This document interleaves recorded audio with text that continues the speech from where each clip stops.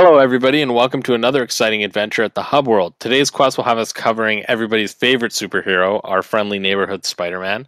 My name is Jules, and today our party members are Matteo and Gino. Whether you're joining us from YouTube, Apple Podcasts, Google Podcasts, or Spotify, be sure to give us a like or a follow.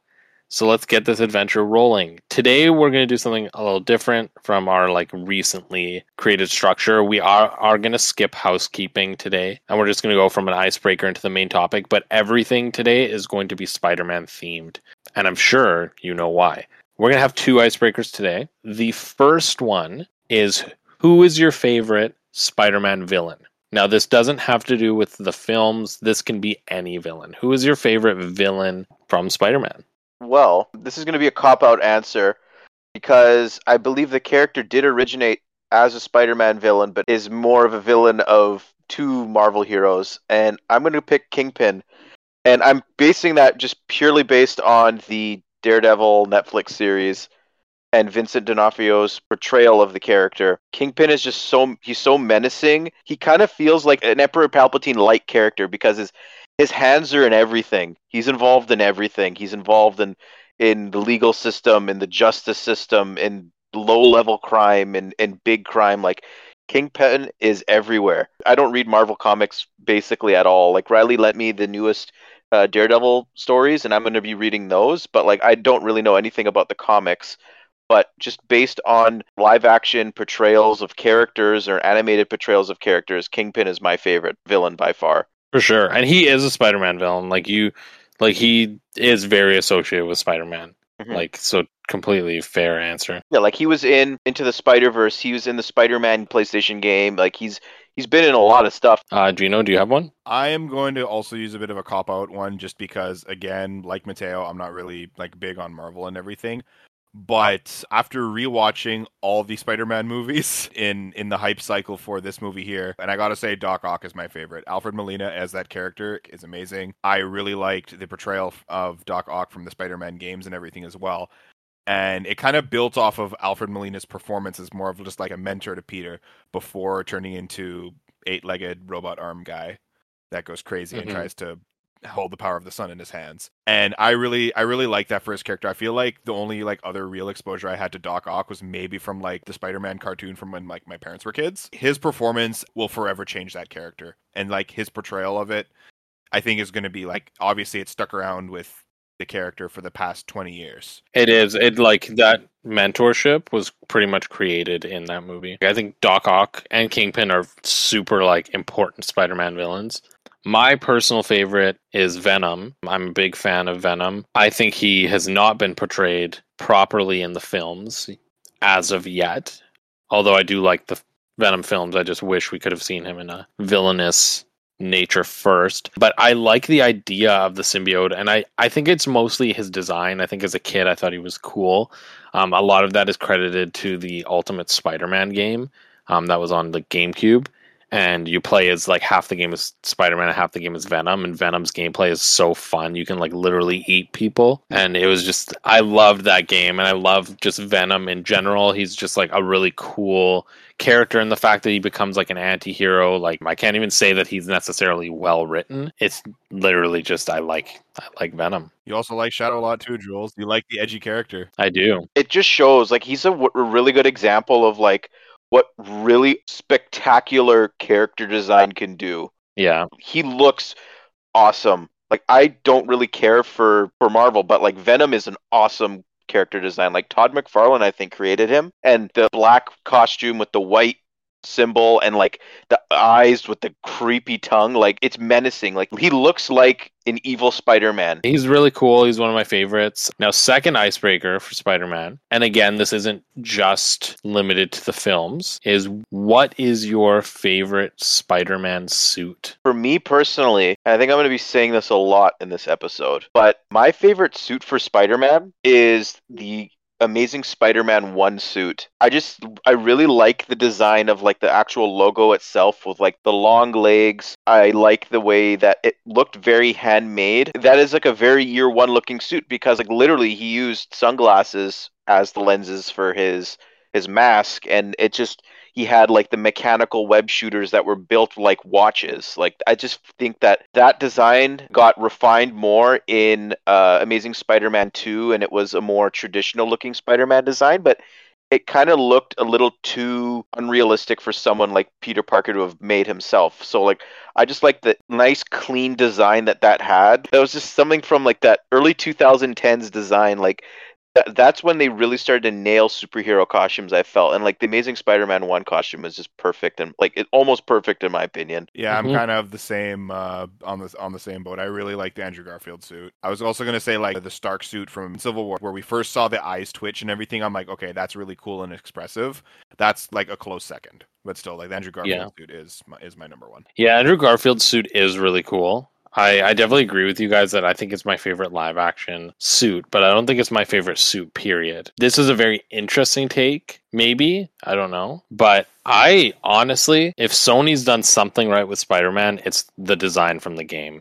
I think the White Spider is the coolest suit they've ever done with him. I love the White Spider suit.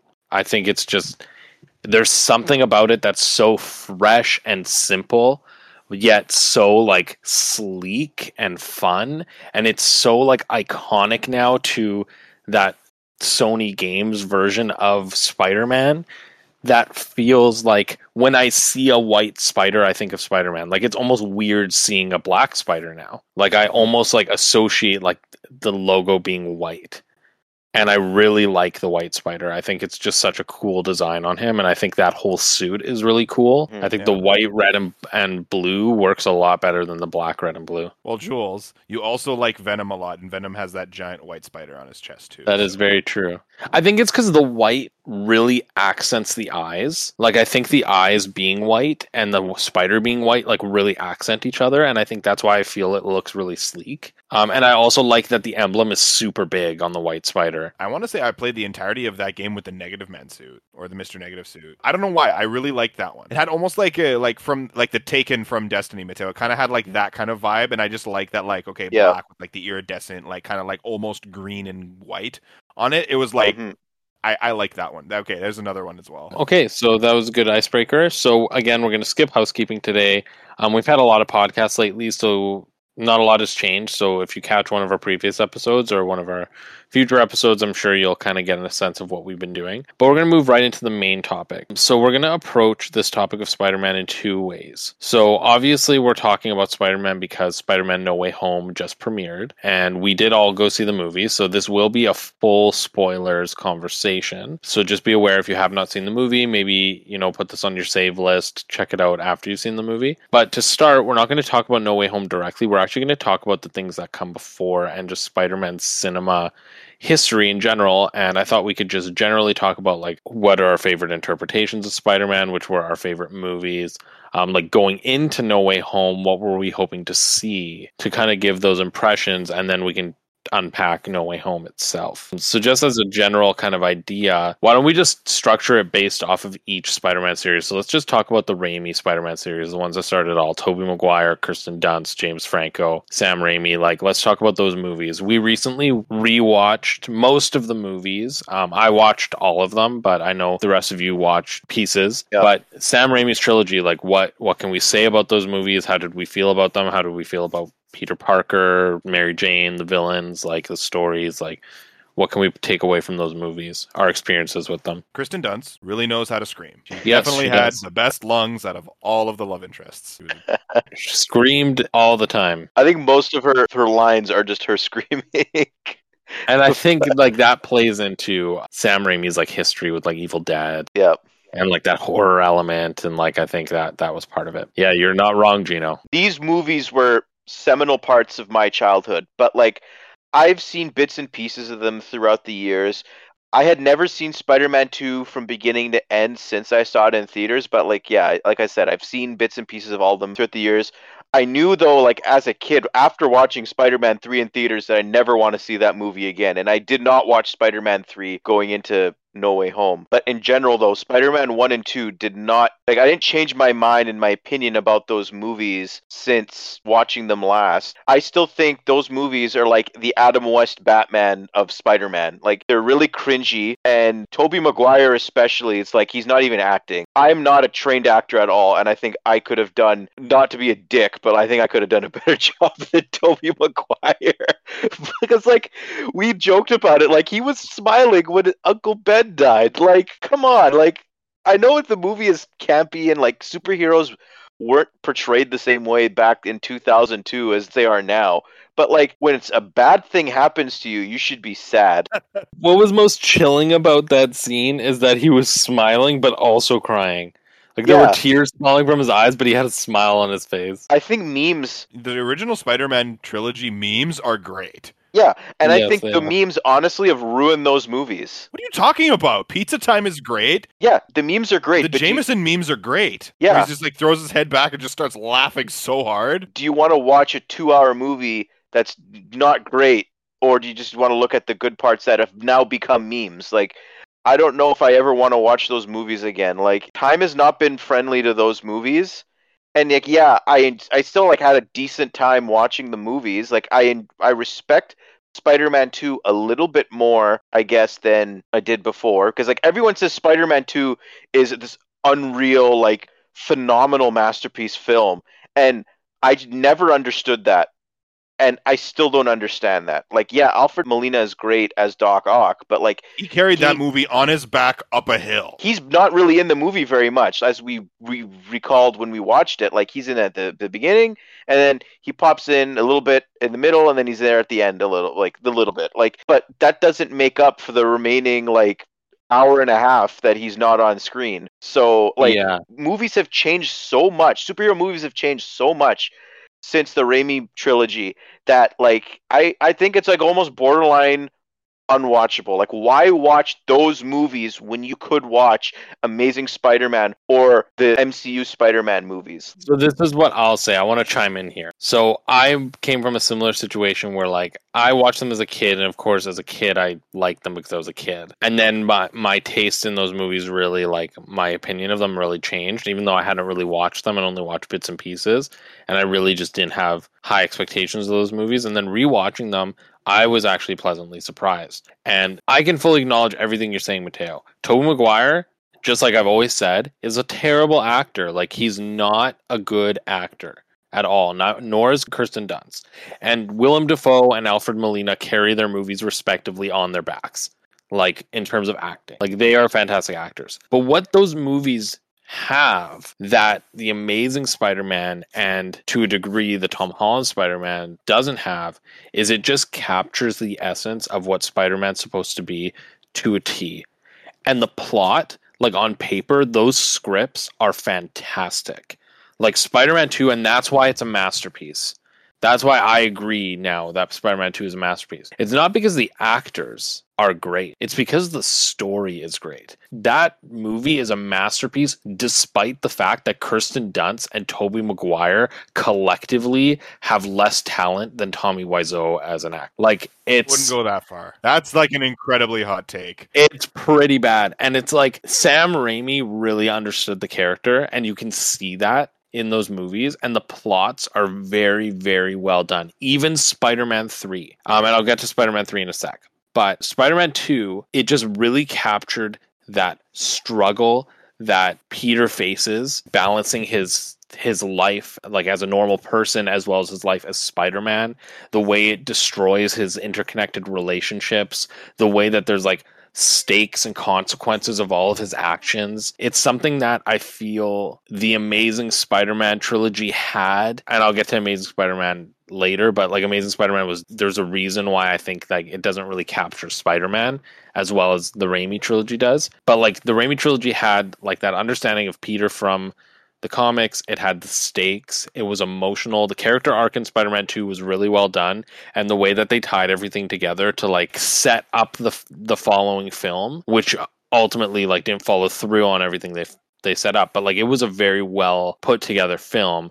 And I think unfortunately the reason that script suffers is because it was made in 2005 when superhero films were not taken seriously. Even the actors who worked on the superhero films often didn't take them seriously. And so what you have is you have a lot of mediocre acting, and you have a lot of just people pushing lines, and as a result, you can see the age when you watch it. But if you just take the script is fantastic.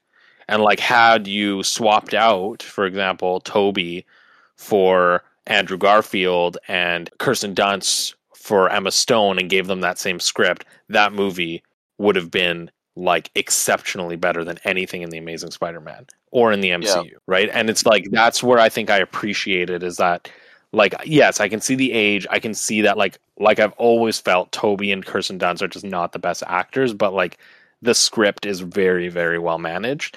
And even that bleeds into Spider-Man 3, like, because basically Spider-Man 3 was not supposed to have Venom in it. It was only supposed to focus on Sandman and Harry as the main conflicts, and then the studio kind of pushed them to add Venom. And you can actually see where, like, the first half of the film, the first like act as well as part of the second act, are actually really, really well done. Like, the story is set up beautifully, and it like completely continues the arcs. The stories are very personal. Like, sure, Sandman's not an extravagant villain, but neither was Doc Ock or Green Goblin. What made them interesting villains was their humanity, right? Is that you can understand their point of view, and Sandman had that, but then they had to shoehorn this idea of Venom. They didn't know how to balance it. They didn't know what to do with Harry because they had to give Peter the symbiote, and Peter already is more capable than Harry, and with the symbiote he's just like way more capable, so they gave him some, oh, I forgot that I lost my memory, so that he's just out of the way for half the film. Like, there was a lot of just convolution because of studio meddling in that movie, but you can see where Raimi had like a framework, and Raimi understood the characters, and Raimi is a great storyteller. It's just, unfortunately, some of his pieces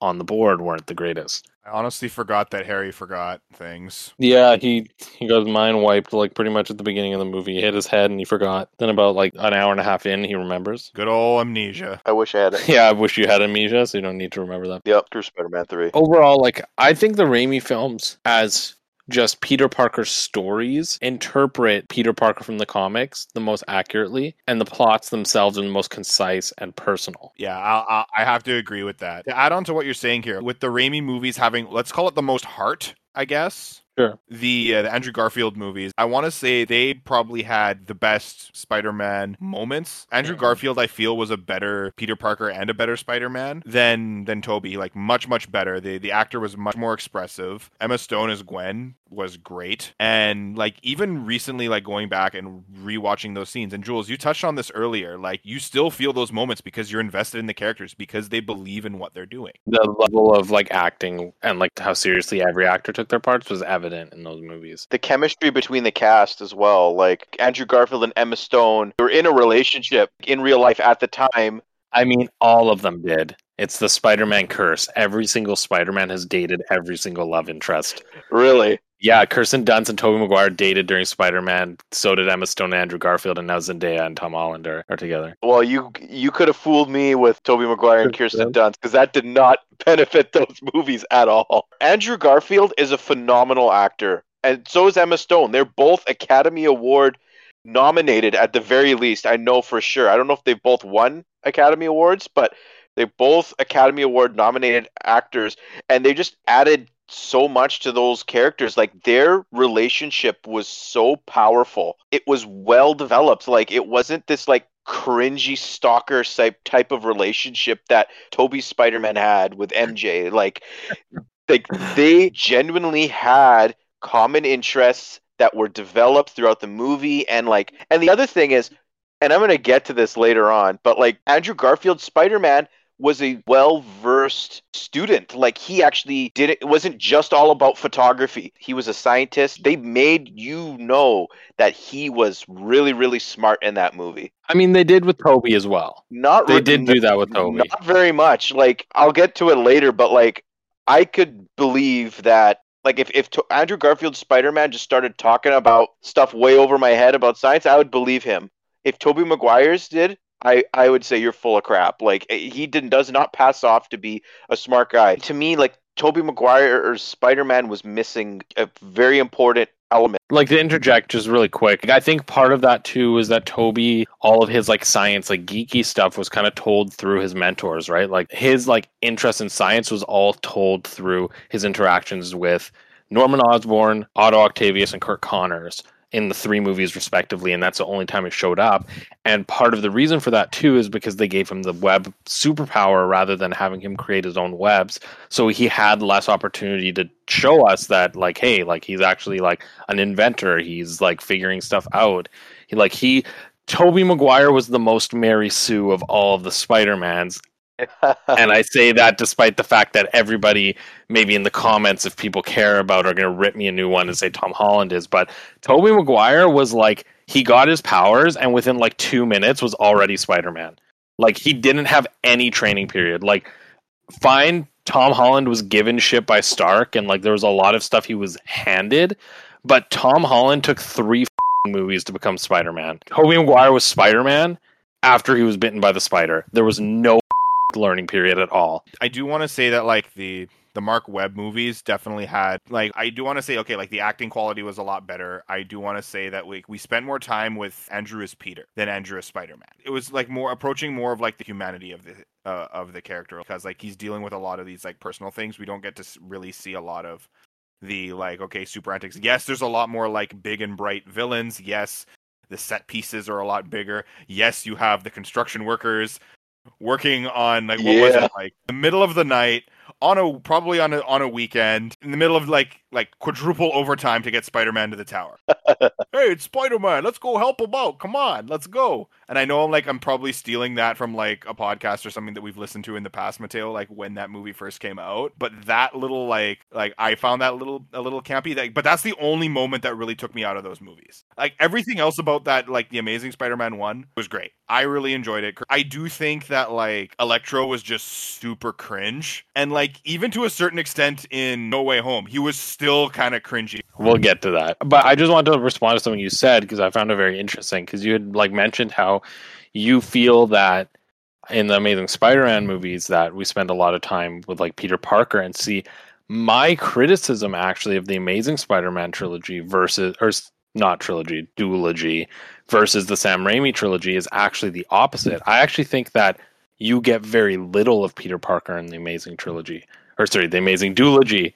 Keep forgetting it's not trilogy, because the way I look at Peter Parker in Amazing is, so I'm trying to think of a way to like put this, but the reason I feel that Amazing Spider-Man can never be, despite how much I like those movies and despite how great I think the interpretation is, the reason I can never say that it's the best version of Spider-Man is because ultimately Amazing Spider-Man never tried to be what Spider-Man is. It was more based on the Ultimate Comics. It was trying to be wacky and different.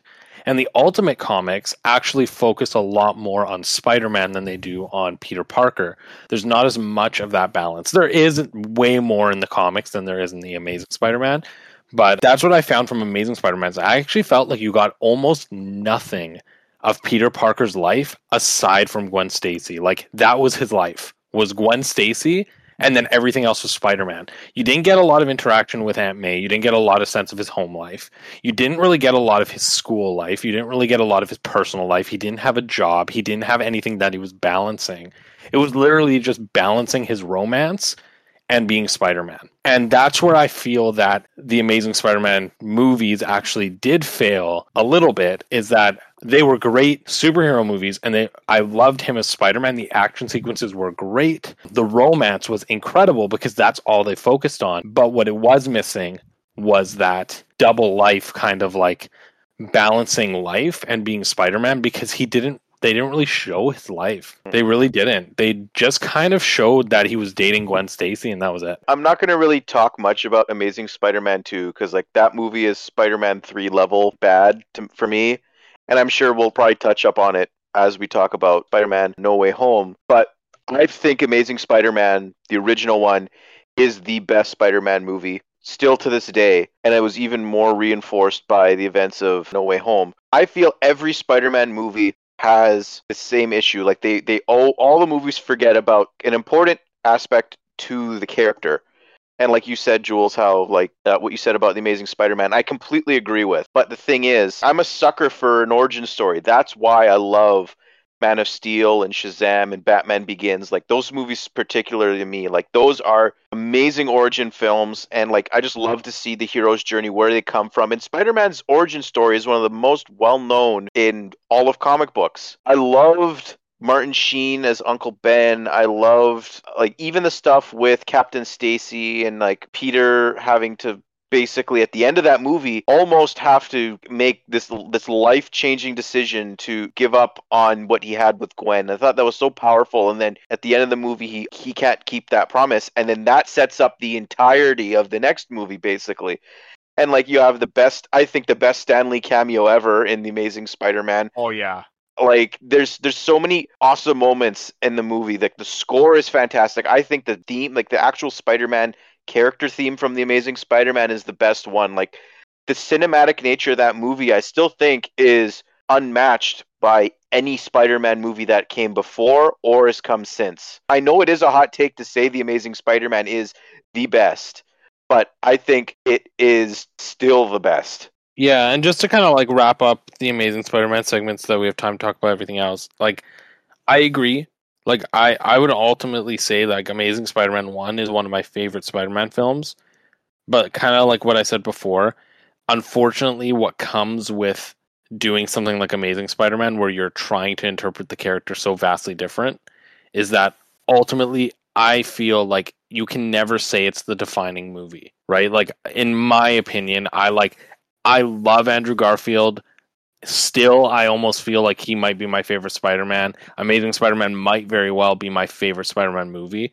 But if I take a step back and I'm like, what's the best Spider-Man movie? I would probably never say Amazing Spider-Man, just because I don't feel like that gives audiences a real feel of what Spider-Man is, because it's so different. Like, it doesn't even have Mary Jane in it. It doesn't have like a big part of his life, like a big core part of what Spider-Man is. It interprets the character so vastly different. It's more similar to like Ultimate Comics. Like, the villain that they use is not a typical origin story villain. The characters they introduce are not his typical cast of characters, and that's okay. Like, those are all great things, like that they're doing different things, but I think that's why I can never reconcile with saying like that's the Spider-Man film. And I think the unfortunate part with Andrew's series is they were building to that, and they never got to see their seeds come to fruition because his series fell short. apart before they kind of made him into the familiar Spider-Man, right? But you know, though, I say this about The Amazing Spider-Man 2 is a train wreck of a movie, and that third movie that they were planning would have been probably just as bad as The Amazing Spider-Man 2. Like, I can't. Yeah, they went with what they were planning. Yeah. So, like, that movie is, like, almost perfect the way it is. Just forget about everything else. Like, now transitioning into what we're going to talk about, for full spoilers for Spider-Man Far From Home, I do think, though, that the future is very, very bright for Tom Holland's Spider-Man. So let's get into that. Like, kind of, so let's just start with just generally Tom Holland's Spider-Man, how we felt before we went into No Way Home, and then we'll talk about after No Way Home. So maybe Gino, do you want to kick that off? How are you feeling about Tom Holland's Spider-Man moving into No Way Home? I didn't really like how like we see him already as Spider-Man. And he's kind of like Tony Stark's little lapdog or like side project. And like all the stuff with like Happy and things like that, like it was great to bring him into the movie and whatever, but I felt like it was just very like, okay, we're gonna take a very different approach as well. And like we were just coming off the heels of like Amazing Spider-Man 2, and it was just weird. Like we had gotten two different Spider-Mans in less than like 5 years. I was originally like very, very like skeptical, because like it would have been great if it was Andrew Garfield somehow, like he was able to be brought in. He was supposed to be. And then they ended up going with the younger actor that could do the part a lot longer, right? Well, the rumor is that because Sony really wanted to continue with Andrew, like Sony really liked Andrew. And when Marvel approached them about Spider-Man coming into the MCU, Sony was very much like, Andrew Garfield is the one that we want. And Disney, or I don't know if it's Disney. Yeah, I guess it was Disney at the time. Like Marvel was like, no, we want somebody new. But Sony was really pushing it. And supposedly there was some big like audition or like meeting day. and Andrew Garfield got sick and didn't go. And that was like the nail on the coffin of his opportunity of being the MCU's Spider-Man. Like, it might have turned out this way either way, but I think that's the rumors, that he didn't go to some like really important meeting or audition or something because he was sick. Tom Holland as Spider-Man has grown on me. Like, he has the quips. He has obviously like the youth to pull off the part. Like, Toby was like, what, 30 when he was Spider-Man? Andrew Garfield was a little younger. And then now, like, we actually have a early 20s-ish actor portraying the part. It's definitely a step in the right direction for, like, the look of the character and kind of, like, the general attitude and the sentiments. My opinion for Tom Holland as, like, Spider-Man, I believe comes a lot from this movie that we just saw, because I feel like this movie really, like, is his, like, aha moment as the character. And I don't really want to get too much into the spoilery territories, Jules. Like, Okay. so I will politely evade the question and pass over to Matteo. That was actually very well said, Gino, because I basically was going to say the same thing about, like, this was his time to shine. This is when all the stars aligned for the character, and now we're finally going to get, ideally, what we want to see with Spider-Man. The school life, how that's going to pan out. The life as Peter Parker, how is he going to make rent? How is he going to balance being a superhero and just a normal guy? Like, stuff like that. We're finally going to have those questions answered. We're going to see these story beats all at the same time, and that is what none of the other Spider-Man movies before have been able to do. I feel like definitely in Civil War he was just shoehorned into that movie, and he is like Tony Stark's project. That is a sad thing to say, but like, he's so ingrained into the Avengers and with Stark Industries and stuff at such a young age, very, very early into his career. Spider-Man has always been something that really didn't fit. Like, that's something that he should have went into after high school, in his university years, maybe when he's working already. Like, that's when he should have been a full-time Avenger, having all this like insane technology that, like, how could a child comprehend all this? Like, the holographic whatever interfaces that all the Stark tech has, and these advanced, very powerful pieces of technology that he has, like, like, he was able to control these friggin' invisible, basically flying turrets in Far From Home with a pair of sunglasses. They're supposed to expect us to believe that he has basically the entire Stark interface in these pair of sunglasses, and he's able to do all that. Like, it's just mind-boggling when you really take time to think about it. They took a huge step back now, and we're all going to be able to exhale and get down to what it really means to be Spider-Man. And unfortunately, it's taken 3 movies for us to get to that point, but now I'm really, really excited to get to that point. So at least, see, I don't think it's an unfortunate thing that it took 3 movies to get to this point. I actually think that's the brilliance of Tom Holland's Spider-Man, and I actually think that his arc, his trilogy, and his story is the most consistent of any Spider-Man trilogy. And regardless of how people feel about how his Spider-Man started and what he went through, I actually think they were really, really great things for the character, especially in the context of the larger universe where Spider-Man wasn't the first hero introduced. I think they did a great job demonstrating that he is a child in a world of adult superheroes.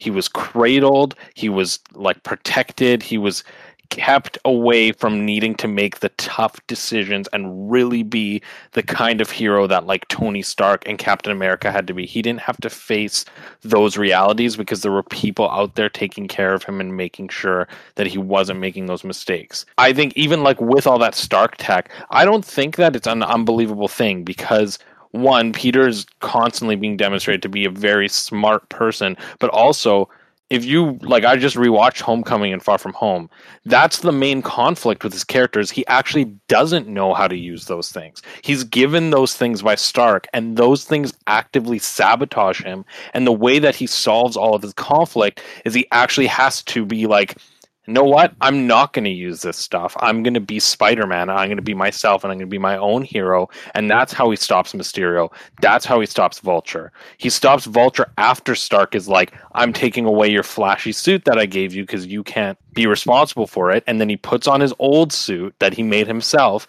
and he stops Vulture his own way using his web shooters and his super strength and his connections to his personal life. And then same thing in Far From Home. It's like he had all this power that Stark gave him, and it would have been so easy to stop everything that was happening, but it's not the kind of hero he is. And it's not till the end of the movie where he's like, I'm going to focus on the one thing I have that other heroes don't have.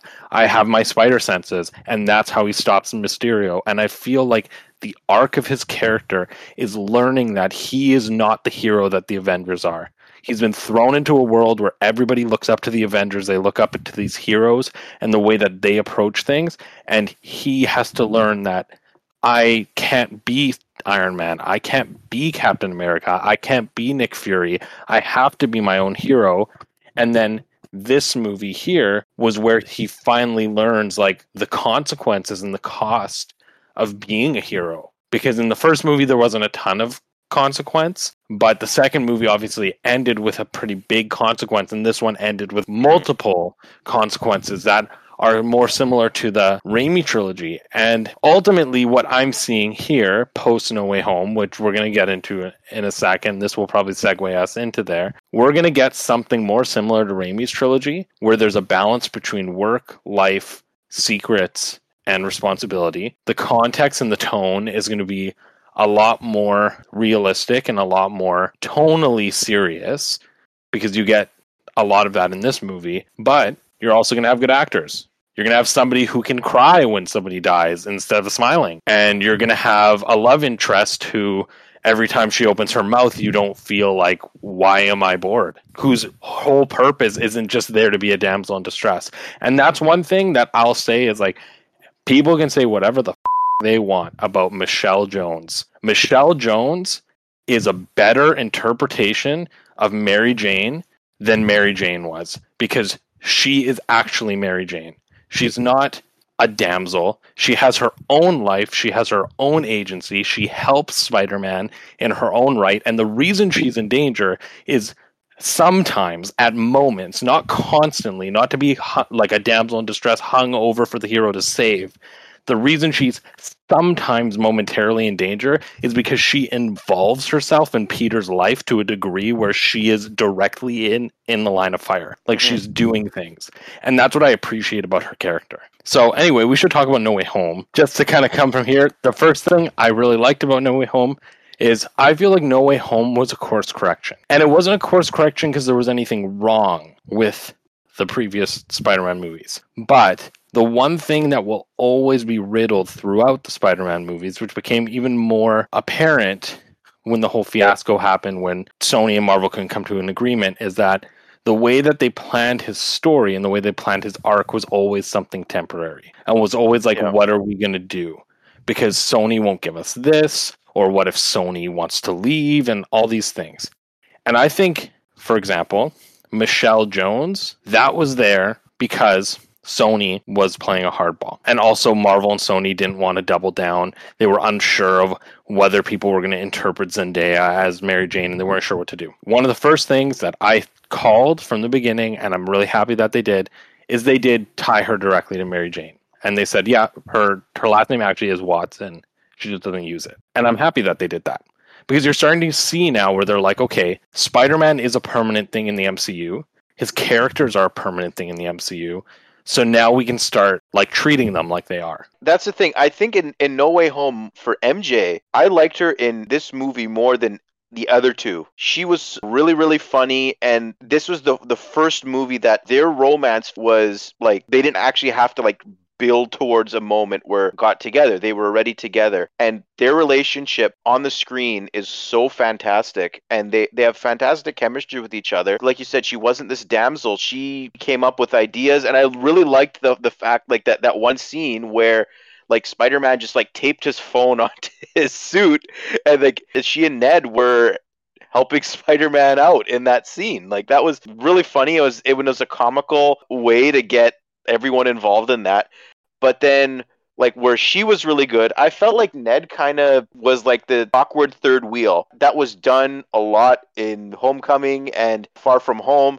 And then in this movie, I kind of felt like enough was enough. And like it was really like the stuff with his Lola was hilarious, and like how he's been told like, oh, I have magic and stuff like that. And then he actually does use like the Doctor Strange stuff, which was hilarious. But I just felt like Ned was sort of lost in a way in this movie. Like it just didn't sit well with me a little bit. But like the supporting cast in general in this movie, I think was stronger than any other Tom Holland Spider-Man movie, like by a mile. Like it was so well done. They found a good way to balance like the tone of the previous Spider-Man movies, like the light kind of fun tone, with this new tone of like there's some serious stuff going on, right? Because like Ned and MJ are still kind of like funny and comedic, but they also have their moments. Like you see different sides of Ned in this movie that you've never seen. And they also did transition out a lot of the characters that were there just to serve a funny moment, like Flash and JB Smooth's character and like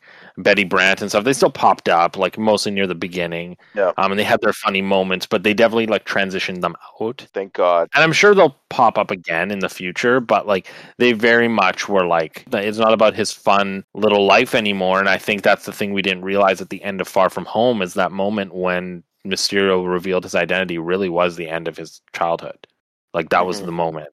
Right, and it came to abruptly and fast, and he wasn't able to process it. And then this whole movie just continues to tear it away in like heartbreaking ways that have like consequences for his narrative moving forward. Getting into that beginning of the movie, like in terms of pacing, it was so fast. Like they really wanted to drive this point home that things will not be the same in like for these characters. Like their worlds are falling apart right now. The fact that like schools are declining their applications, and like there's this split among public opinion. Like, is Spider-Man this, like, is he a hero basically, or is he a menace, to quote J. Jonah Jameson? Even that even goes into the school, like the way like when he walks down the hallway, like the hallways part, and like like half of the people have like are angry, and half the, like and like even among the teachers, like the teachers are torn. Like the principal is all like this Spider-Man fanboy, and then the gym teacher is like, no man, you're a murderer. The scene especially where like they're standing in front of the TV and the helicopter's outside, and they're like trying to like they're basically cluing in like, oh crap, there's a copter outside my house, and there's reporters and there's angry people. And then at some point he got paint thrown at him, and like he became this public figure. And like what I don't understand is everyone knew Iron Man was Tony Stark, and Steve Rogers is Captain America, and Bruce Banner is Hulk, and they're fine with that. The media didn't care enough about these characters or these people and their secret identities, but now like the fact that Spider-Man's identity now was revealed, like that shouldn't be a big deal, because like half the superheroes have public identities. Like, why did it matter so much to the world that Spider-Man was Peter Parker? Yeah, I had a problem with that too. But the context was different, right? And I think that's the thing is, I don't know if you guys watched Far From Home right before you watched No Way Home, but this is one of those moments where I feel like watching Far From Home before No Way Home would have really contextualized that moment. And the thing is, it's not the public identity that hurt him. It's the fact that, if you remember from Far From Home, Mysterio tricked the whole world into thinking he was a superhero, right? Yeah. Like he had stopped the elementals, right? As far as the world knew, he had stopped the elementals. He had taken the mantle from Tony Stark. Peter had helped him build that reputation, and the world saw him as this superhero, and then he destroyed Peter Parker's reputation because he created that doubt, right? So that's where it's like, it's not his public identity that hurt him. It's the fact that in the wake of a world that's already super tense with all the things that we see happening, like Westview's been taken hostage, there's terrorists running around after the blip, like the world is in a very fragile state. And then this person that they're looking at least on one continent, if it wasn't the whole world, or at least Europe, was very much invested in this idea of Mysterio. And then he shows up and he's like, Spider-Man killed me, and shows this like proof that he's used as an illusion. Like, unfortunately, that's what happens. And the thing is, Spider-Man at this point hasn't really been too established, because when you actually think of what he did, like, we think about him as like, okay, like Iron Man Jr., blah, blah. The only things he did, Civil War, what he did in Civil War was inconsequential. I don't even think people knew he was there. Yeah. Like, that wasn't public knowledge. The thing with Vulture, sure, he stopped Vulture, one villain. That's it. And he wasn't even that big of a threat. Like, Vulture wasn't really doing much to hurt people. He was really just running kind of like an arms deal chain, right? Like, he was an arms dealer, so that wasn't really public knowledge. It wasn't him who was the big target. And so, like, even though Spider-Man stopped him, like, it was just one thing. And then what else did he do? He went to space, got blipped, and came back, and sure, was in the fight with Thanos, but who probably got the brunt of that glory was Tony Stark. So I feel like Spider-Man literally has no accolades. There's really not a lot of people who know him other than, like, yeah, he's that guy who kind of swings around, maybe stops some robbers sometimes. He's the friendly neighborhood Spider-Man, and that's why some of the neighborhood is like, no, there's no way that he did this. But a lot of the public eye, who isn't really in his neighborhood, is like, nah, this guy is a killer. That makes a lot more sense to me, and like that now justifies his actions to go to Doctor Strange and try to make everyone forget that he's Spider-Man. And I actually didn't realize this until upon thinking about it. Everything went to not when he said like, "Oh, I want Ned to know that I'm Spider-Man and MJ and my aunt." It went to when he said everyone who should know Peter Parker as Spider-Man or does know Peter Parker as Spider-Man, people that have organically earned that. So, like, I guess that he probably meant like the Avengers should probably know that or like stuff like that. Yeah. But that was the line. The last line, what he said, was the thing that screwed everything up. Doctor Strange made it seem like, okay, don't say another name. He says another name. Oh, that screwed something up. No, it was the final thing that messed everything up. And I know that could be obvious for a lot of people, but like for me, I didn't clue it in until like a few hours ago, just upon thinking about it before the podcast. To add on to this, why wouldn't Doctor Strange just restarted the spell instead of just casually tossing one of the rings away? They say, okay, I'm going to stop the spell, I'm going to cancel what I've done, and we're going to start from scratch. Because, like, you did see, like, he kind of did this, like, okay, like kind of like what people would do, like, if they crumple up a piece of paper and, like, throw it behind their shoulder. That kind of thing, like, I don't care, I'm littering, that kind of thing with those spells. And they kind of were just, like, down around his feet, just kind of, like, floating around, not doing anything while he was casting the new one. Well, we don't really know how the spell works. Like, that's the thing, is like, sure, it's easy to say that, but we don't know what the internal logic is, if there was any. But the sense I got from it is it wasn't a spell, right? Like, that's not what it was. It was him, like, manipulating space-time.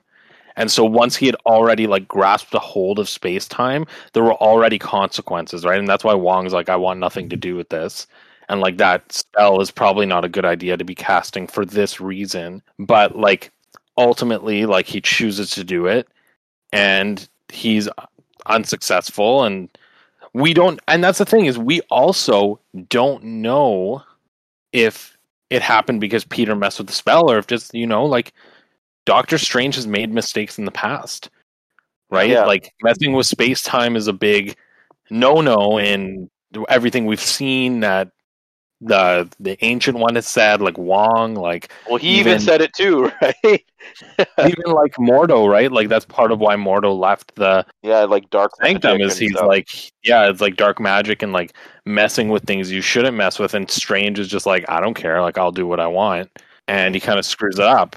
And it's like the funniest joke. Like, I saw a meme where it's like everybody pointing at who's gonna break the multiverse, and they're like, oh, Loki or Kang or Wanda, and like Doctor Strange is gonna come in and get mad at them, and it ends up just being Doctor Strange did it. No, you guys can't do it because I'm going to. So let's kind of transition more into like some more structured talk about the film. So villains, like, how did we feel about the reintroduction of the villains, how they were utilized? I'm gonna kick it off a little bit, just by saying that I'm pleasantly surprised how much Lizard and Sandman were in the movie. I genuinely thought that they were barely going to be in the movie, and that they were only ever going to be animated, which they were. Like, it was very clear that this was a COVID thing where they're like, we can't have too many people here. So they probably called the actors for Sandman and Lizard and were like, hey, the majority of the movie, we're just going to animate you and you can voice act and we'll bring you in like the last scene or whatever. Which is fair. But like they were in it quite substantially and like they had their own characters. And I actually don't think that they were in it any less than the other villains. Like I actually think all the villains had pretty much equal screen time with various levels of importance. Like obviously Doc Ock and Norman had more in terms of like importance to the story, but like they did them very well and they've kept them so consistent to how they were in the original films. But what I liked about it is the humanity they gave to all of them, because what we forget about all of these characters when they were introduced is that none of them were bad people. Like even Norman, like right, like none of them were bad people. All of them were like victims, right, of what was happening around them, and it kind of twisted them. And I liked that approach of like Tom Holland, despite the fact that he is not, his Spider-Man is Iron Boy Jr., not Spider-Man. He did the most Spider-Man thing, which is I'm not gonna like hurt these people. I want to save them. Yeah. Right. This is a joke, but like what he did was very noble. How he wanted to fix these villains and reform them and send them back to their world. But like, what happens when they do get sent back to their world? They just die. He brought that up. Like Electro said, he was in the scene in Amazing Spider-Man 2 when he was above he was flying above the power plant and like sucking all the electricity up. He doesn't have his powers anymore when he gets brought back to his world. He's just going to fall to his death. What the thing is, I think you need to suspend. Like, I agree. Like, I thought about that too. I'm like, doesn't it just like make no sense because they're just going to get sent back to the same point and die? But I think we have to like assume it's like with the blip, right? Like when they brought people back, it's like, oh, what about all the people that were like in planes and then blip into the air and fall to their deaths?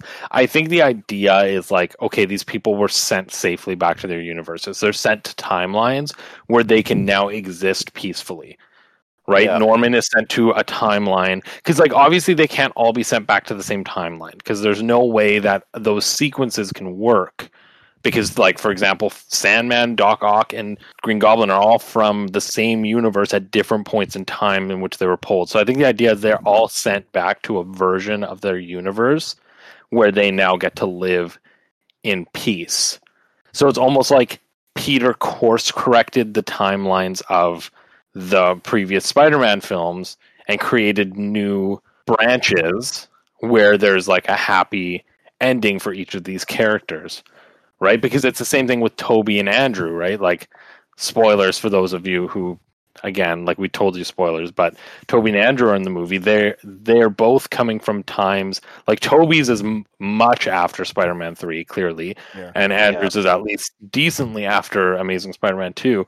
Like, if they're sent back to their universes at the time that they came, like their universes would be massively different had Kirk Connors been cured and never been the Lizard, and Electro had been like Gwen Stacy probably would have never died, right? Like it's so that's what I mean is I think that the idea is they were all sent back to the point, like the general time frame that they were taken from peacefully to live out like a new variant or a new reality. So like they didn't all get sent back to the same place. Yeah. Or the same time. You would have 3 different Tobys and 2 different Andrews. I think that's the idea is that there's just all these branches now, but those versions, those variants of these characters now all get to exist peacefully. I don't understand like why Sandman was pulled into this thing and like why he would become evil to a certain extent or team up with Electro in this specific movie because he was in a good place at the end of Spider-Man 3. Well, that's the thing is I didn't interpret personally, I don't know how you guys did, I didn't interpret the villains as working together at all. They all had their own goals that were separate but similar. And like for most of them, like Electro clearly wanted to stay in that universe. Like that's what his goal was. Sandman just wanted to survive to be able to get back to his universe to see his daughter, right? And so his like response was very like defensive. And it was more like he realized very quickly that like Doctor Strange and Spider-Man were trying to like eliminate these otherworldly visitors. And so like he doesn't matter what his morality is, he's a target of that, right? Yeah. And so like I feel like they all were trying to do those things. Yeah. And they all had like the same kind of goals of like either staying in the universe or trying to like survive and things like that. But I never saw them as ever working together. Like they never really worked together. They were just all there. Yeah, no, like the only moment I feel like they ever like even there ever was a connection was when Norman was like to Electro, like, don't let him take away your power, and then Electro like was like, yeah, and then like left. And then I never like even in that final scene where it's like the three Spider-Man versus Sandman, Electro, and Lizard, I didn't see it as like the team of them versus the team of villains. It was like each of those villains was individually there to do the same thing, but they were not working together. If there was really like one of the like quote like joke characters, I feel like Lizard was the joke of the villain. Like, I want to turn everyone into lizards, and he's like, oh, it's evolution and stuff. But like that was like he was the butt end of a lot of jokes, I find. Yeah. And I feel like it would have been really powerful to see Dr. Connors turns back into himself, like he's not the lizard anymore, and he has his arm. That would have been a nice moment for that. And like lastly with Electro, he was still cringy. See, I disagree with that. Like sure, he was still characterized the same way, which is cringy, but I didn't find it distasteful because one, I think it would have been. It's just like, I don't know, like having like him as he was atypical. That's the thing is like I think it was cringy in Amazing Spider-Man 2, not because Electro. Like I actually like the interpretation of Electro in Amazing Spider-Man 2. The problem is positioning him as the main villain when he has that characterization was wrong. Like, had Amazing Spider-Man 2 positioned Harry as the main villain for the most of the film, which would have made the most sense because the climax is caused by Harry, I feel like that movie would have been a lot better if Electro was like the secondary villain, but they made him the main villain. Whereas like in this movie it worked because it's like I don't need to take him seriously as the main threat. It's okay for him to be like a threat, but not the threat. And I liked him. I actually liked him in this film a lot, and I thought they did a really great job with his character. Definitely the look. The characterization was great as well. No, the look this time around was way better. Yeah, I know. Like definitely. But like damn. And like even when he was like charging up and everything, you saw that kind of like the electric star kind of thing, which is like a callback to his like mask from the comics and everything. I thought that was a really nice touch. And like I appreciate, like you're saying, like Lizard was the butt end of some jokes, and part of me really appreciated how they kind of took a step back and they actually did criticize some of the missteps of the previous series by being kind of meta and joking about it. The thing that I learned from this movie, which I always kind of felt, but it was hard to gauge because of the way that the films were, but like this film really showed like Alfred Molina, as fantastic of a Doc Ock as he is, sure, he was like, people see him as like the Spider-Man villain because he was in that movie, like that I said, like on paper is a fantastic film, but holy crap, did Willem Dafoe just steal the show. Like he carried the first Spider-Man on its back, and he did the same thing in this movie. Like terrifying, like so good in this movie, and like the stakes of this movie, like creating that, like really bringing Tom Holland's Spider-Man into like the serious undertone of like there's some people who are literally there to just cause chaos. Like there's no reasoning, and even those people you have to save, right? Like he was at the Batman dilemma in this, right? Like he had his Joker moment where he's like, this is somebody who's doing everything for the wrong reasons, but it's not their fault and I still have to help them. Like the climax of the movie, the battle at like Happy's apartment there, where like the spider sense is going off and like we know something bad is going to happen, and then the switch where the personality shift in Green Goblin happens, like that was a fantastic moment. And then like the fact that like they showed how Green Goblin actually physically is a match for Spider-Man. They were punching each other through the ceilings and floors of the apartment, like wrestling moves and stuff. Yeah, like it was insane. Like you never got to see things like that in the Tobey Maguire movies. It was more just like shooting webs and like throwing things at each other. Like they didn't have that like basically the fight without any technology or anything. Like I feel like back then they couldn't have done it because they need some degree of CGI to do that, and the CG back then just wasn't very there. true. Yeah. Although the CG in the second movie was really, really good. I will say, like, just while we're still kind of on this topic of Green Goblin, I was pretty disappointed early on in the film when like Green Goblin obviously shows up for the brief minute in his classic like green suit, which I've actually grown to really like, the one from the original Spider-Man. I And they do gave too. it a really sleek new design. And I was pretty disappointed when in the next scene after he like broke and abandoned it. And I was like, I don't know why they're making this choice. Like you'd think he'd have it for a little It longer. was just the helmet. No, it Yeah. was the whole suit because he got a new suit after. But yes, it was the helmet. But I thought that's he what was I'm wearing talking the about. original green suit. Yeah. He just put something over top of the armor. He just smashed his helmet. Okay, but regardless, what I'm talking about is the iconic part, which is the helmet. Exactly. And I was like, why would they do this so early? And like now I realize why Spider-Man 1 also kind of faltered as a movie, because when I rewatched it, I was like, oh, this isn't as good as I remember. And know what it is? It's because it was an injustice to put Willem Dafoe under a mask. His face curled in ways that faces should not curl. He was terrifying when he was in the goblin side.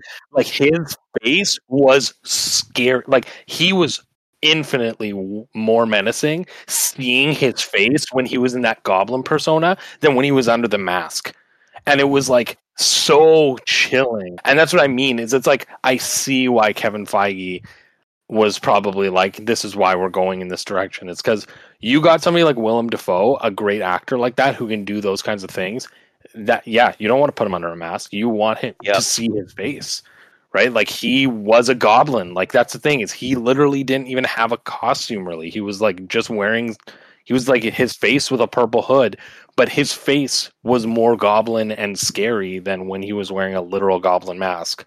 And he did more damage. And I'll argue this over Mysterio. Like Mysterio turned Spider-Man's world upside down, but literally Green Goblin broke Peter Parker in ways that no other villain had with what happened to Aunt May. And like, I kind of got that spoiled for me, but the way it was done in the movie, where like she kind of had that, I forgot the name of it, where like when you're actually dying, but you don't know that you are. She's like, I'm just tired. I'm so tired. I'm so tired. I need to rest. Like things like that. And like the way it was presented, like you think she's gonna die, and then she stands up, and then they start walking out. You think everything's gonna be okay, and then she just collapsed. It comes back, that like dread of like, oh God, what am I about to see?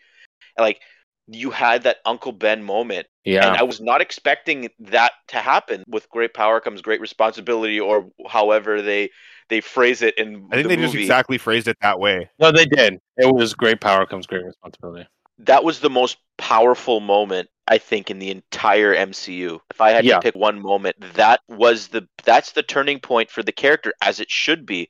And we didn't really have that in the other two Tom Holland movies, and like that's when I really got excited for the future of the characters. After that point, we've been given all this fan service before this, and now this breaks the ground for the character. Basically, things got really real, and like he's panicking and crying and stuff, and he's like, all the guards are gonna come in and try to kill him, and they did shoot Spider-Man in the arm, and like Happy has to come in, and like what's Happy thinking at that moment? Like that was just so well done.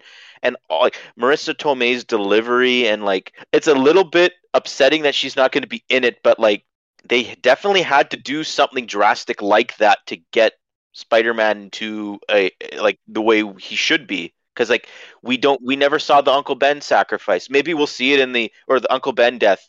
Maybe we'll see it in the animated thing, but well, there is an Uncle Ben in the universe. There 100% is an Uncle Ben in the universe who did die, because it is hinted at in Homecoming, and in What If it's definitely mentioned. But that being said, I actually really like what they did, because in my opinion, like everybody's like, oh, I want to see the Uncle Ben death, or like what Uncle Ben, he never mentions it. Maybe this Peter just didn't have that connection with Uncle Ben. And maybe when he died, it wasn't his responsibility. And sure, he was sad for his Aunt May, but what they did is they retold that moment, but they did it in a way that was so unexpected, but it had the same weight, right? It had the exact same weight, and this is his Uncle Ben moment, and I liked that. I really, really liked how they did it. And one of the things that I wasn't sure about as well when I was watching it, I was like, I was unsure. I'm like, why is Green Goblin, like, this is so strange. Like, why is he going after Aunt May? But like, when I start to think about it more, I'm like, this is actually something that Green Goblin as a character never encountered, a conflict he never encountered with Tobey Maguire, because in his movies, nobody was trying to cure Norman. Everybody was trying to kill and stop Norman. And so in the Goblin's mind, if Norman was captured, he still had a hold on Norman, right? Like that personality still has control. If he dies, whatever, they go down together. But what the Goblin couldn't let go of was this idea that Norman could exist without him. And when Aunt May kind of like gave that to Peter, and she's like, what if you do this? What if you help him? What if you save the man from the monster? Like seeing that personality be so threatened by humanity because it's so opposite of what humanity is. It was like so primal to see like the thing he hated most is something he's never faced before, which is compassion. And Aunt May was that compassion, because she's like, even though this person is a monster like you say he is, like you need to try to help him. And like I really liked that, and I think that that moment was just wonderfully done. And I think that it's so much more meaningful as an Uncle Ben moment for this character because we got to spend 3 movies with her. Like we know their relationship. We're not just told their relationship. Yeah. And I think that the Uncle Ben moment had passed. You know, like I feel like it was almost too late now. When the other 2 Spider-Man brought up their stories with their Uncle Bens, and like Peter kind of didn't really contribute in that conversation at all. Like he didn't mention his Uncle Ben. Like it makes me think what you said, like, yeah, maybe like Uncle Ben wasn't like this super important figure in his life or something like that. But like, yeah, they definitely nailed that moment though with Aunt May dying. We kind of talked about all the villains a bit, but like the last thing though I want to talk about with the villains, unless you guys have something to add, is like because we know Tom Holland signed on for 3 more movies. I actually want to get to this last. I know what you're going to say is like what we're going to do with villains moving forward. Okay, yeah. Let's do that last. So the one other thing I think we should talk about before we kind of move into the future is just the Spider-Man in general, how they were interpreted, their interactions. Like, what did you feel? Like, how did you feel about that? Because obviously, like, we all kind of knew it was coming, but obviously seeing it is very different than knowing about it. I thought like the way that they were introduced in the movie, where like Ned's using the Doctor Strange like ring, I think this like the sling ring, whatever it's called, and like you just see like Andrew Garfield Spider-Man, he's like in a dark alley, like really far away, and they're like, Peter, come here, and like he's slowly walking forward, and it's like this, oh, look who's back type thing. Like it's like it felt like a sitcom when like a character like opens the door and runs in and is like, hey, it's me, like thing like that. And like I felt that was really, really fitting because like it fits the character. Just to hear the audience in the theater just cheer about that, and we're like, people were genuinely surprised because we had like here we are like following all the rumors and stuff, right? And then there's like this family of 4 sitting in front of Matteo and I, and they're like genuinely surprised. They're like, holy crap, we never saw this coming. And I'm like, oh, okay. And Mateo's all like, who'd have thunk it? And he's saying it surprisingly, and everyone is genuinely shocked. Yeah. It was an interesting experience having that. I don't know how the people are sitting around you took the. I don't know. I didn't really pay attention, but yeah, it was. I think it was. I agree with you, Matteo. It was fitting, and it was fun because I think even though we knew they were coming, we would have never expected them to come in that moment. So when that scene was like presented, I don't think any of us were anticipating that that's where they were going to show up.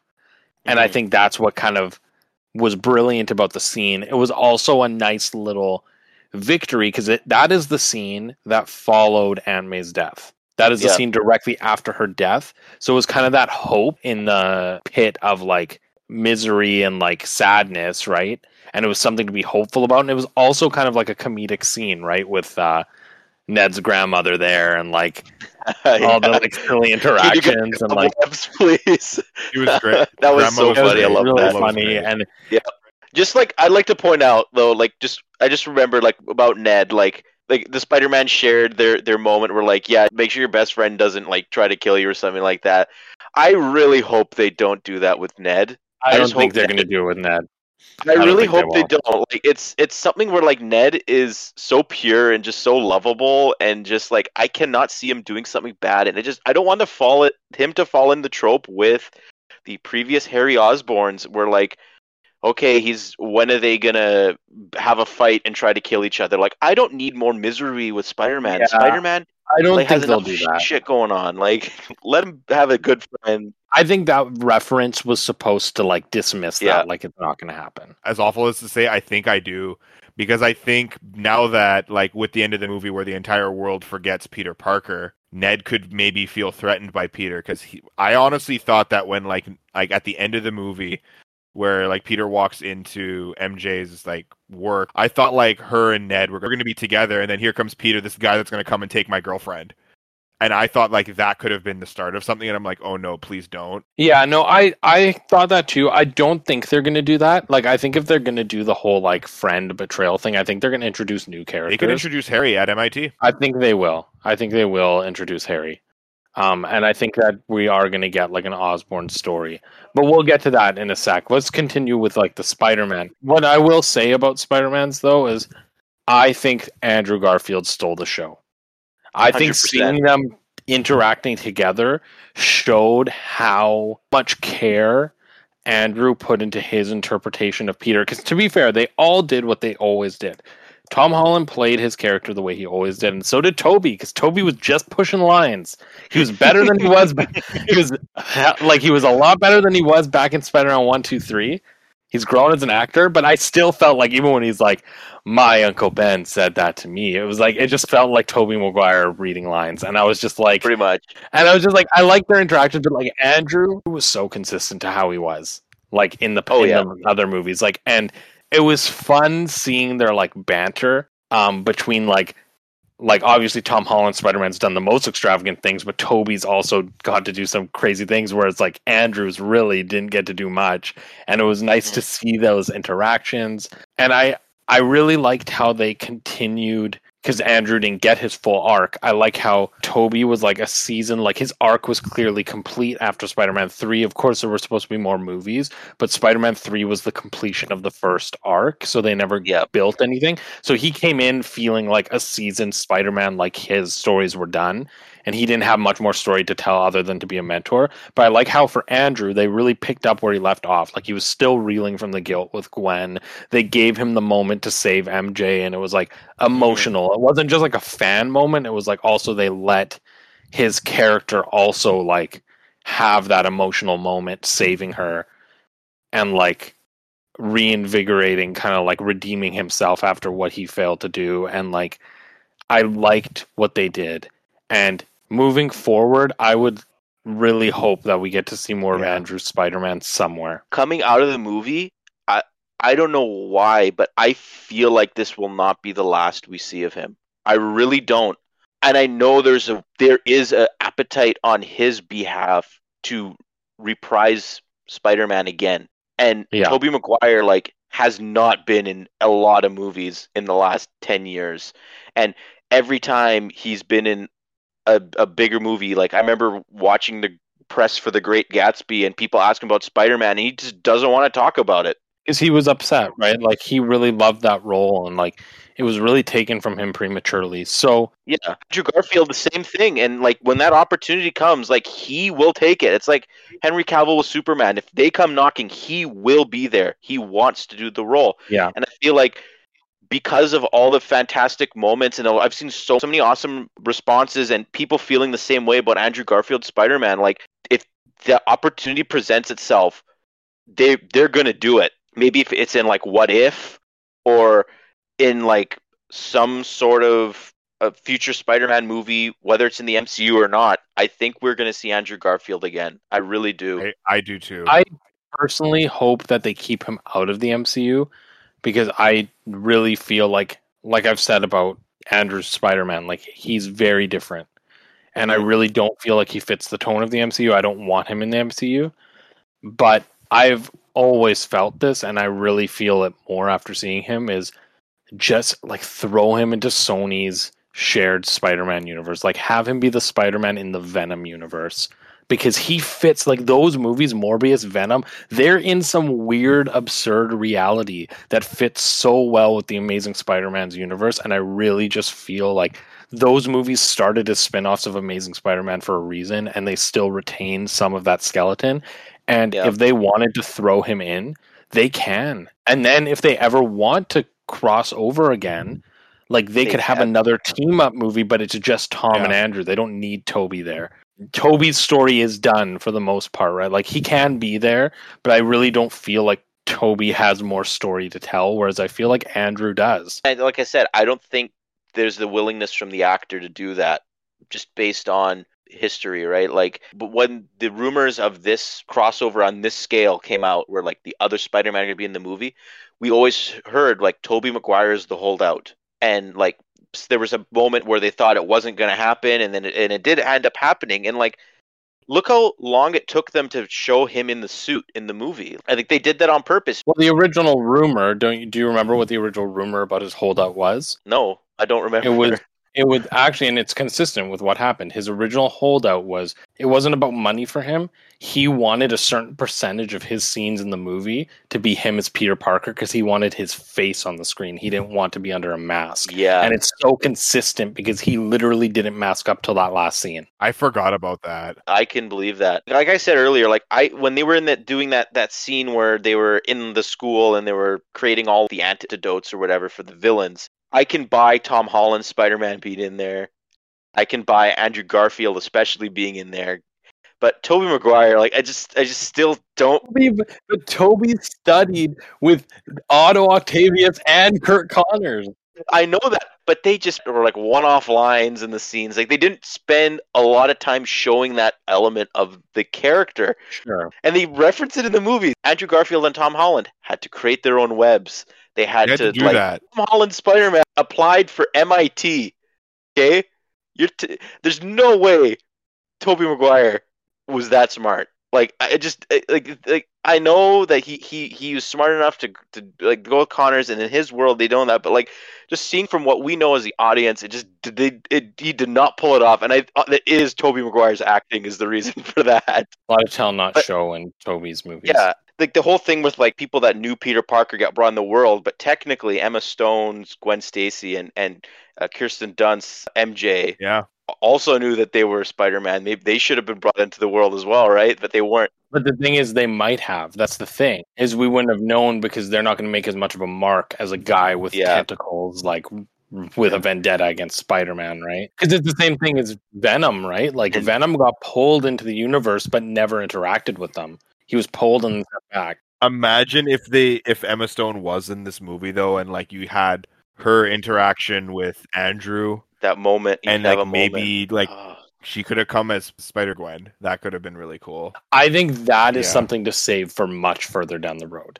And I do feel like if they ever do Spider-Gwen, I would love to see Emma Stone in that role. I don't think they will use her, but it would be nice. But I think this is a good segue into the final kind of close off, which is like the future. What's going to happen? So, Matteo, why don't you pose the question you were going to pose? Because I have a response to that question. Yeah, what we were going to say was Tom Holland Spider-Man now has fought a Green Goblin, a Dr. Octopus, Electro, all these big Spider-Man villains. Do you think there's any way that like new versions of these characters could be done in the MCU? Eventually. Going forward, like maybe like it probably like at least for the Tobey Maguire villains that were brought into this movie, maybe like the ultimate versions of them are the ones that are brought into like the main MCU because like they're very different takes from what we've gotten because like those were the very traditional looking versions of those characters. And maybe there actually was something interesting that I read because like when like the space time or wherever the heck was tearing apart and like you could see like people like I did see Rhino. I saw Rhino there, but that was the only one I know for sure was people saw Kraven. I think those were just ultimately references. Like I don't think they necessarily mean anything. I do agree with you. I think like they have ultimate interpretations of the characters that they could do, but I also think that they don't even need to necessarily do ultimate interpretations. They could just do different interpretations. But like for Green Goblin, though, Norman said like Oscorp doesn't exist in the main MCU. That's how you would introduce Green Goblin, and that doesn't exist. Not necessarily. And that's what I mean is I feel that if these characters are introduced, they're going to be very different. So for example, if they introduce an Norman Osborn, like because what people really want is they want Matthew McConaughey to play Norman Osborn. Like that's one of the fan casts, and they want him to be really young and like starting up the company like a Tony Stark kind of visionary guy, right? So I think that they can do something like that. And then what plays into it is Peter, knowing what Norman Osborn is capable, having interacted with an alternate version of him, maybe it ends up becoming like the self-fulfilling prophecy, right? Like he distrusts him, and his distrust for him ultimately leads him down a dark path. Or maybe doesn't lead him down the dark path, maybe leads his son Harry down the dark path, right? Like, I think that there's ways that they can do it. But ultimately, like, so me and Yako had a really good conversation about what could happen villains-wise, because basically I said, when I came out of the theater, I said, like, yeah, like, it's great that there's a trilogy, but who are they going to do as the next villain? Because they've basically done all his villains now. And yes, they could do those alternate versions. And obviously the post-credit scene teases some kind of symbiote Venom thing happening. But I'm just like, okay, what's going to happen? Because I've always felt like... So my thought going into this movie, when Tom Hardy at the end of Venom 2 was brought into the MCU, is I thought what was going to happen was that the symbiote was going to attach to Spider-Man. Tom Hardy's Eddie Brock, who they have established as a hero in his own movies, was going to become jealous of Spider-Man as a result, and they were going to be in conflict. And I thought that was a pretty sound theory. But obviously now the post-credit scene sends Venom back and Tom Hardy back, but what's left is a substance, like a little bit of the symbiote. So me and Yako had a really good conversation about this. So we were like, what villains are there left? And me and Riley had this conversation before. And one of the ones I said was Scorpion. Scorpion is one of the only ones they haven't done. And sometimes Scorpion has been posed in the... Because scorpions are sometimes the primary predators for spiders in some parts of the world. So sometimes Scorpion has been posed as like one of Spider-Man's like biggest threats. But as Riley kind of said to me, he's like, well, sure, maybe early film, but now he's fought Vulture. Now he's fought like Doc Ock, Green Goblin. Like, how is Scorpion a threat anymore? So, and I said that to Yako too. And they've also introduced Scorpion because he was actually in Homecoming. Yeah. But he never panned out. But this is what me and Yako got into, which was really interesting. And he's like, well, what if they do start with the Scorpion story, right? Like, so let's say Spider-Man 4 starts with now he's kind of like back at square one. He's using a costume he made, and he's like, doesn't have all his tech and stuff, so he might be at a little bit of a disadvantage, and he has to fight somebody like Scorpion who's using like a mech suit or whatever, and he's a little bit of a threat. Now, partway into the movie, he gets the symbiote, and he gets the black suit, and now he can easily take down Scorpion. What if what they're setting up here is not Eddie Brock Venom? They're setting up Matt Gargan Venom, because the second Venom in the comics was actually Scorpion. So what if he starts as Scorpion, but then becomes Venom? So then they don't have to compromise Eddie Brock and Tom Hardy the way that they've done already. Like, they've already kind of built him up in his movies, but they can still do a Venom storyline. Yeah. And then, further along, when they do cross over Tom Hardy and Tom Holland, maybe that's why Tom Holland's Spider-Man is going to be hostile toward Venom. It's because he's going to have fought a Venom already. And that Venom was going to be Matt Gargan, who was like brutal and evil and terrifying. So he's going to try and destroy the symbiote. That's a really good idea. I really hope that happens, honestly. Like, I had some ideas like of how I hope they introduce Venom, and like maybe it was like, oh, maybe do a villain like Kraven, but I think Kraven should end a trilogy or be the middle villain in the trilogy.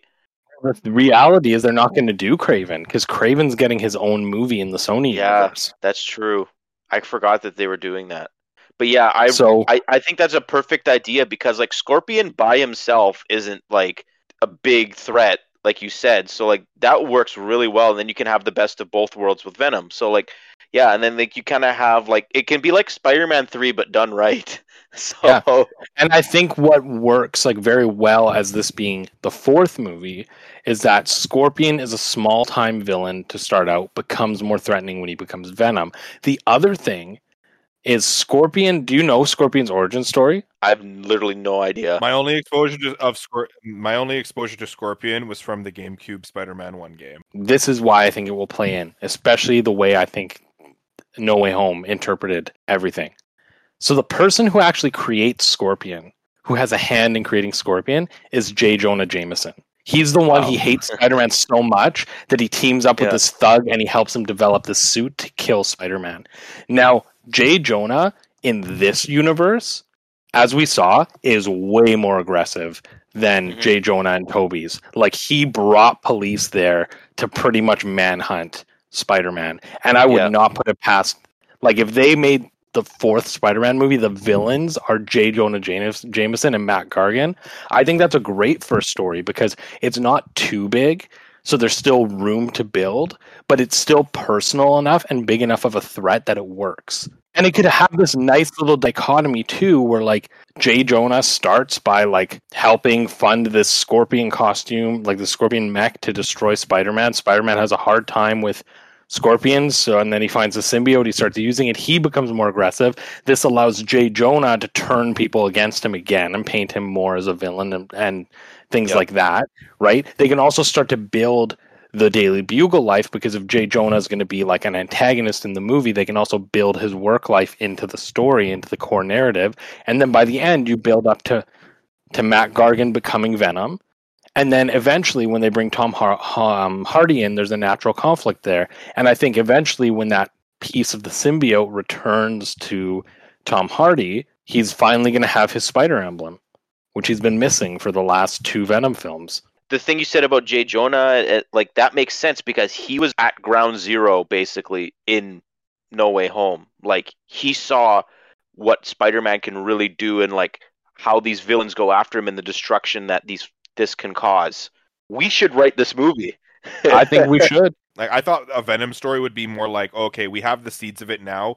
We've already seen Matt Murdock, and like, Jules, are you caught up with Hawkeye currently? No, I've not watched a single episode of Hawkeye. I mean, if you're referring to the fact that a certain Big Willie returns, I'm aware. A Big Willie. Very Big Willie. It has been spoiled to me multiple times, so I know that he's coming. And I do think like he would fit very well in the Spider-Man film, especially if they do a Spider-Man Daredevil team up. And I think Craven could play really well into a story like that. But I don't know how they're going to do it. And I genuinely don't know how they're going to have 3 more films worth of villains. I'm really interested to see what they do.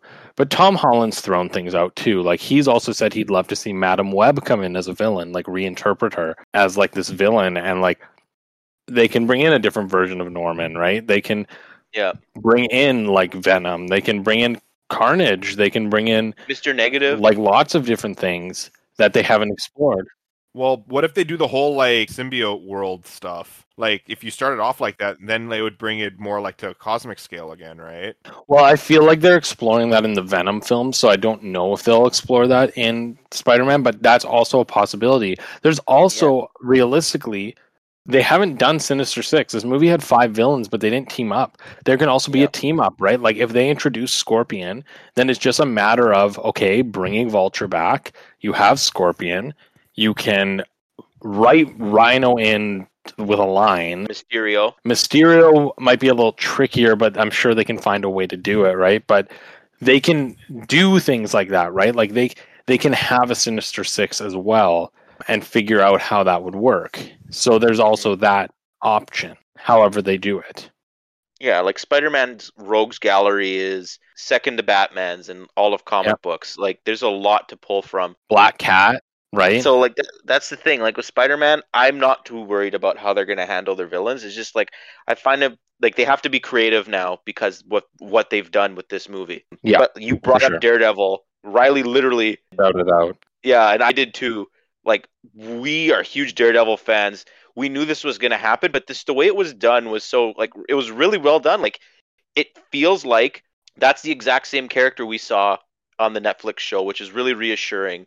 And like when the brick came through the window and he grabbed it, and everyone's like, "What the heck? How can you do that?" He's like, "I'm a really good lawyer." Like that was a fantastic line. I love that so much. This is like the first step that the character is going to take to be like really brought back to us, and I can't wait for that because Daredevil's like he's my favorite Marvel character, and that was my favorite moment in the whole movie. Like aside from the Aunt May scene, like that got me so hyped for the future. Like I could care less what happens now. I have Daredevil back, and like Kingpin's is back too. Like it's just they're so great, and just the fact that they can interact in this big world now and not just be confined to the Netflix characters. It's so many. There's so many possibilities, and I can't wait for that. I'm so excited. I am too. To kind of end this off, because I feel like we should wrap this up. Mhm. The last thing we'll say is we don't need to go over all the films, but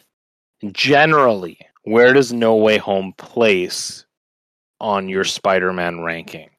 Like, do you think it's in like the top tier, in the middle, or in the bottom? Like, what do you feel? Yeah, it's in top 3 for me. I think it's in the top 3 for me as well. Maybe top 4.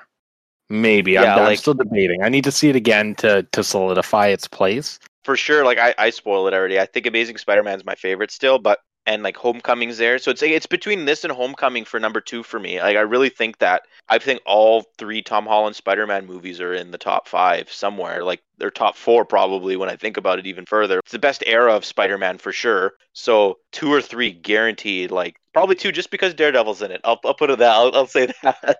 Alrighty, everyone. I guess this brings us to the end of today's main quest. If you liked what you heard today, hit that like button, subscribe, tell your friend about our podcast. We're almost at 300 subscribers now, and if you really like what we're doing here, we're really enjoying what we're doing here. Let us know. Give us a few suggestions about your thoughts in the comments. Let us know what you'd like us to discuss with the icebreakers. And yeah, just in general, just thanks for helping us grow this past year. We really appreciate it, and we really look forward to keeping you guys in the loop with what we're up to and with new and nerdy topics in the new year. And I guess this will leave it for now. Matteo, would you like to see us out? Microsoft, make a new Banjo game. See everybody. Bye. Yeah.